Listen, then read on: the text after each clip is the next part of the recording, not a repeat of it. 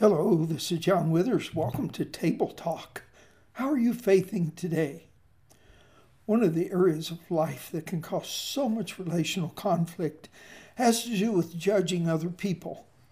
And the Bible seems to be confusing, although I do not believe it isn't, that it is, because I think that what appears to be the conflict in the Bible about do not judge lest you be judged versus you'll know them by their fruit is that it's talking about two different issues of life. So let me ask you this. When someone makes a judgment about you, which misinterprets your intentions or your motive because perhaps you didn't carry out whatever it was within you the way you should have, and as a result, someone judges you saying that you're a bad person or you're doing the wrong things. How do you feel? It does make you angry or at minimum disappointed, because judging someone else is something that we need to do with great caution. So here's how I define the difference in the teaching of Jesus and the other passages about judging. I believe there's a difference in judging what people do versus judging what's in their heart, because we can't see anyone's heart. The Bible says man looks on the outward appearance, but God looks on the heart. So at work, perhaps someone that you work with is doing an inferior job, and especially if the quality of their work being poor is out of character for them because they ordinarily do a good job, it's very possible that you are discerning enough to recognize that something else could be going on in their life.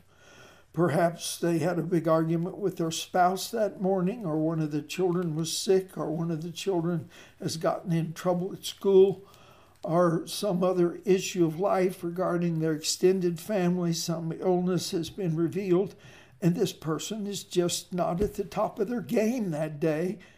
And you do not judge their heart without talking to them about, well, a simple question like, hey, what's going on? Are you okay? On the other hand, there are some people whose fruit remains pretty bad all the time. They're always being lewd or vulgar or inappropriate, or perhaps on the other side of life that they are behaving incompetently, whether they are or not, and they are or they are just lazy. They're not engaged in doing their job. And there you are at work or at home, and everybody has responsibilities, and in our interdependent life, what other people will do or don't do impacts our work. So you can judge their work, but you can't judge their heart. You can't know for sure where the bad fruit comes from. We just don't know that, because we look on the outward appearance, but we can interact with people in such a way as to try to determine what's going on so that we might be able to help them. The problem that's the greatest problem with the issue of judging fruit or to judge the heart is that some people have had some real disadvantages in life, grown up in a great deal of dysfunction, and have never had any role models on how their outward life should be portrayed. And you do not know but what inside their poor quality exterior is a really great heart. They just don't know how to translate it into reality. So let's come back to you. Are there things that you're doing in your life that are frustrating or annoying to other people in the way you talk or act. Are those actions misjudged by other people because there's something inside you that isn't quite the way it should be and you wish you were better? For instance, I do not have good observation skills. You might say I don't have any observation skills. Recently, for a special occasion, my wife put a balloon, I love you balloon, on our headboard, and I didn't see it for 2 days. That's annoying to her, disappointing to her. But I have not been able to change that. It's possible then there are things about us and about the people with whom we work and live every day who have qualities that we just need to accept and love them as they are.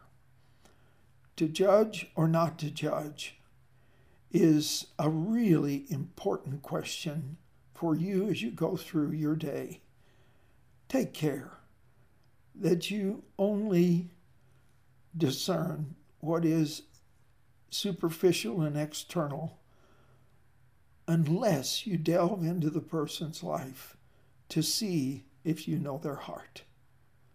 So I concluded years ago that valid criticism comes from someone who loves you and knows you and understands your heart, your motives well, to have valid criticism or to speak into your life in a meaningful way.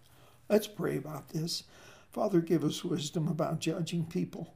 I pray that we would be just like you and to realize that we don't know people's hearts. But Lord, when we see bad fruit, please help us, Lord, to be wise in the way we try to help those who are struggling.